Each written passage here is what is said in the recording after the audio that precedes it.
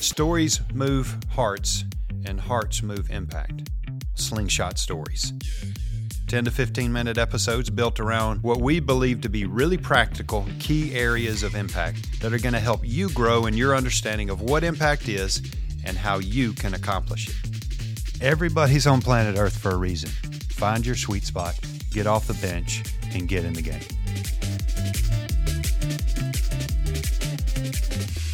Welcome to this episode of Slingshot Stories. I'm your host, Ed Gillentine, alongside my colleague, Jared Barnett.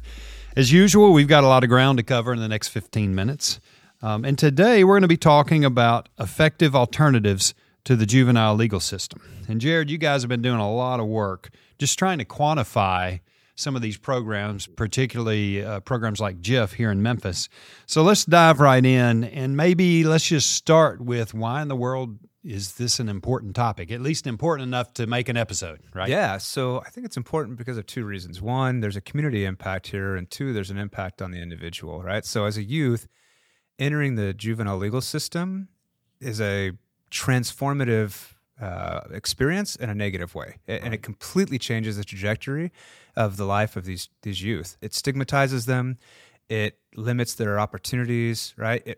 Think about this. It pulls them out of the school environment, right? It puts them behind bars, right? In that way, you're in an environment that historically is not very conducive to growth and opportunity. And therefore, even if they leave the legal system, juvenile legal system as a youth, they've now gone through this phase they have to kind of recover from. And it just is so hard in the data to actually see that recovery happen once they enter the system, and let alone what happens when they become adults, which often leads to additional offenses as an adult, which has even greater consequences. It's almost like everything sort of we know anecdotally, like surround yourself with good people, good friends, make wise choices, get an education, all that stuff is sort of flipped on its head, and those become really big negatives. And it seems very difficult. We talk about pathways out of poverty. It seems like the pathway out of this, once you're in the juvenile legal system, is very difficult to get out of. Yeah, the data is not very friendly to good outcomes once you've entered the legal system. It's some of the coldest data. Like literally, you see it and it's stunning. It is, because you know it affects life. Talk about this concept of a diversion program. So, diversion program is kind of an umbrella kind of term, and basically it means something that is in place of the juvenile legal system. So it allows youth to stay out of the legal system while still providing accountability and the right level of kind of programming and supervision and support for them to be successful. And so what it does is it acknowledges that this youth has gone down a path that is not favorable, right? Made choices that could lead to the legal system, but says, hey, let's do something to try and help this youth in a restorative way, versus which often happens when you involve the legal system. It's much more of a let's just put you away and forget about you. Yeah, when I think about the juvenile system and just the criminal justice system in general, there's so many, I guess, tentacles to it. But you think about poverty and how growing up in poverty increases your likelihood of doing that. And, it's kind of easy for me to sit in my ivory tower and say, well, I'd never do that. I think about that a lot with our experiences in Ethiopia. I'd never do that. But I've never been starving, and I've never watched my 3 children go hungry either. So there's so many things connected. But when you talk about these diversion programs, I hear a lot of people say, well, they did the crime, they got to do the time, or whatever it is. And I mean, they're typically not that harsh when you're talking about a young man or woman. Mm-hmm. But it's the same concept, right? And oftentimes it does feel to me to be a little bit harsh. Yeah, you need to learn a lesson. But how many kids are making poor decisions because they got in the wrong group? Or I mean, gosh, I remember some of the stupid things I did as a 14, 15, 16-year-old. I was just fortunate, right? Yeah. So a lot of those tentacles I know you guys have been looking at and wrestling with. Yeah, I mean, there's good research that shows that the environment you're in influences behavior more than your personality or your morals even, right? Because you're surrounded by certain situations, and that has a huge influence. And so I think particularly when you're dealing with poverty, right? The opportunity cost is a very different game than when you're, in a middle income family or in an affluent family, right? The trade-offs of something that's criminal versus not, there's a lot you're going to lose, right? But when your alternative is, I see everyone I know either not working or working at, these dead-end jobs that don't have a career trajectory, such as, some entry-level roles in food services or, at hotels or things that just don't really provide a pathway to a living wage, you're in a spot where it's like, well, what else am I going to do, right? And so I think part of the thing that we do as a society is we sometimes fail them by being able to create these pathways for people to have something better. But I also think it's not fair, to your point, that if they do make a poor choice at some time, especially as a youth, that we say, hey, that's it, you're done. Instead of thinking about what can we do to help that individual have an opportunity to make a mistake and get on a pathway that does lead to something that's better than what the juvenile legal system or any legal system, right, would lead you to. It kind of reminds me of the old debtor's prison, which really until recently we had those in the United States. But you think, I typically think of Europe and early United States, the idea that somebody owes money, so you're going to put them in prison. Like, what's the likelihood of you ever getting your money back, right? So when you take a young person and you put them in a criminal justice system that doesn't allow them to learn, and I know, like, there's a lot smarter people talking about this than me, but there's got to be you gotta pay for the wrong. I get that concept, but there's also this we want to help people learn from it, get out of it, and go on to be a productive citizen. And if you talk pure economics, we do not have an inexpensive criminal justice system. It would get fired pretty quickly, I suspect. Talk about a couple of programs that you've seen in Memphis and where y'all got some of this data and how they're effectively being able to do this. Yeah, so I think one that we've worked with a lot here is JIF. And so they focus predominantly on youth who have some engagement with the legal system. And reviewing some of the research around these programs, it was pretty stark to see what happens when you're able to help a youth avoid the legal system and enter one of these diversion programs. And so one of the things we saw, there's a study that tracked this for 10 years, right, stated that the youth who participated in a diversion program versus the legal system had half as many future convictions after 10 years and experienced 50% greater employment rates than those who otherwise went into the legal system. Pretty remarkable. On both aspects of preventing behavior that would be, as a community, what we wouldn't want to see, but also creating an opportunity and a pathway to employment, which helps alleviate and reduce the probability of crime happening.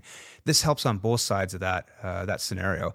And JIF is a good example of that. So of all the organizations that we've studied, JIF has one of the highest benefit cost ratios that we've seen. And what that means is that the benefits that they create for the youth they serve far exceeds the cost of providing those services. And so, in fact, for our most recent impact study for JIF, it was over $4.50, so 4.5 times return on investment when it comes to poverty fighting benefits that we saw with JIF compared to other organizations. And I think the reason for that is not necessarily that JIF is the greatest thing that's ever existed. They are good and they're doing wonderful things, but how they are working with these youth and what they are offering at this critical inflection point is massive. Because again, the alternative, if JIF is not working with these youth, is going to the legal system, and the gap between those two outcomes is massive.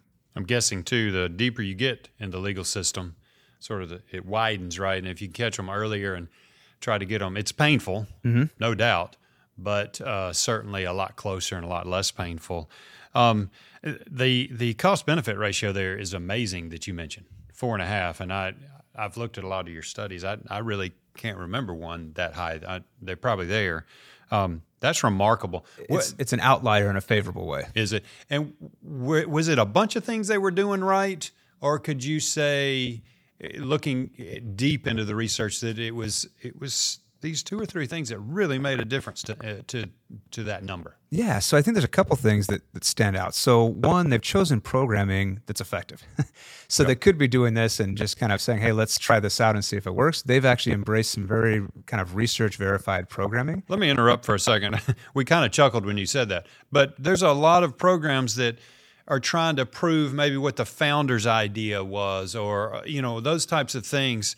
One of the things that JIF does well, I believe, is that if it's not working, they punt it, and they are equally excited to get something from somebody else that's working better. So that's worth saying. Like, you do something that's effective. Yes.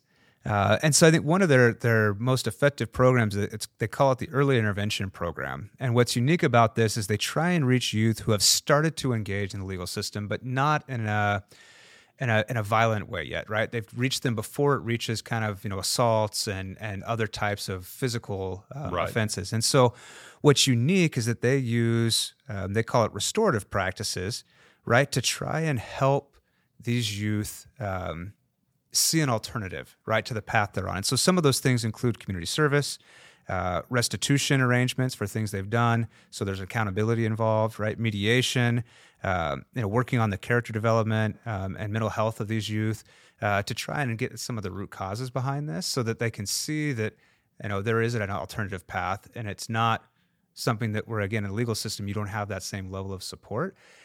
And that's been transformative. So of the value and the benefits they create, about 60% of the benefits they create are from this single program, because they reach youth early enough that it's less around, let's try and fix a major problem where someone has committed heaven forbid, a murder or some sort of violent crime. Now that we see there's a pattern starting to emerge, let's do something about it quickly. And like most things, preventative is much more effective than reactionary. I keep going back to this concept of pathways, and you mentioned seeing an alternative, right?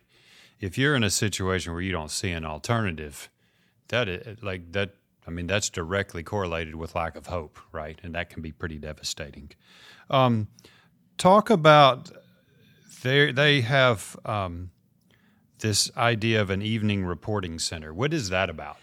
So it's an alternative way to try and work with youth at a time when, how would I put this? There's a higher probability of making choices that could lead to negative outcomes. Right. And so after school, early evening, right? Like if you can help youth during that time, which is why you hear a lot about, after school sports and activities being helpful for youth. JIF has this, but in a unique way where they're doing that, particularly with youth who, again, have had some engagement with the legal system and have started to show a path that could lead to worse outcomes for those youth.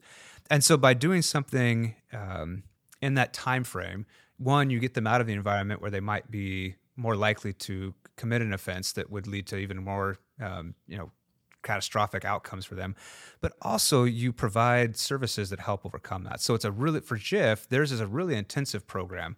It's a 5-day-a-week arrangement. It's for 20 days. And the idea here is you're going to go kind of hot and heavy on trying to help and really try and inform and help these youth understand the opportunities that they have and the opportunities they might be giving up by not pursuing, a pathway that is away from what they might have been on otherwise. I love that. And we got to land the plane, but I am super excited that we're going to talk with Jeff on one of our next Slingshot stories. But, this is particularly an issue now, I almost said in Memphis with what we're struggling with crime, with violent crime. But it's a different city, every day. This is a struggle all around the country. And so when our justice system is not functioning as well as it needs to, and a big part of that, I think, when you have limited resources, is you get the low-hanging fruit first. If we can help young people before they're too far down that path, that is a super high payoff, not just economically, but in terms of human beings and lives. And that's ultimately what you and I talk about probably every podcast.